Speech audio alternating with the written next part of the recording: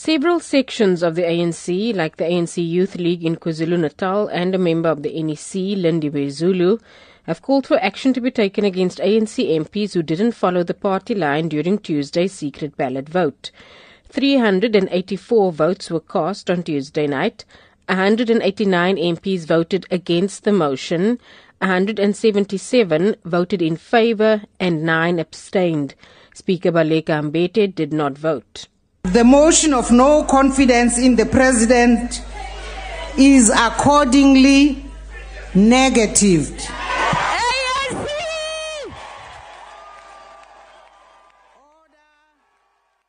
With 151 opposition seats in the House, it seems 26 ANC MPs voted against their party's instruction.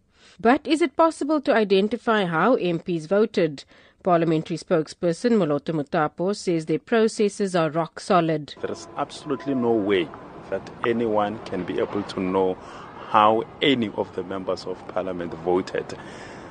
There are no identification features on the ballot paper. Each ballot paper has got simple question with 3 options: no, yes or abstain, and together with a stamp for authenticity. That's all that is on the ballot paper. So the entire process, the secrecy of it was well guarded. Even the ballot boxes that carries the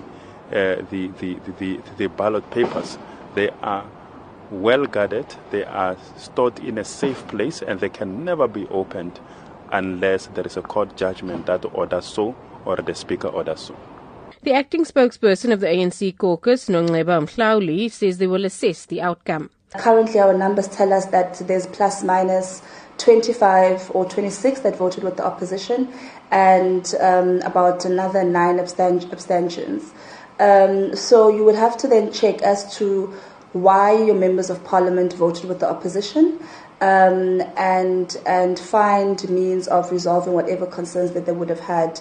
She adds that there is no intention of embarking on a campaign to identify who voted in a particular way. The intention is not to chase anyone. The intention is not a witch hunt, but the intention is to know why was there the outcomes that we had.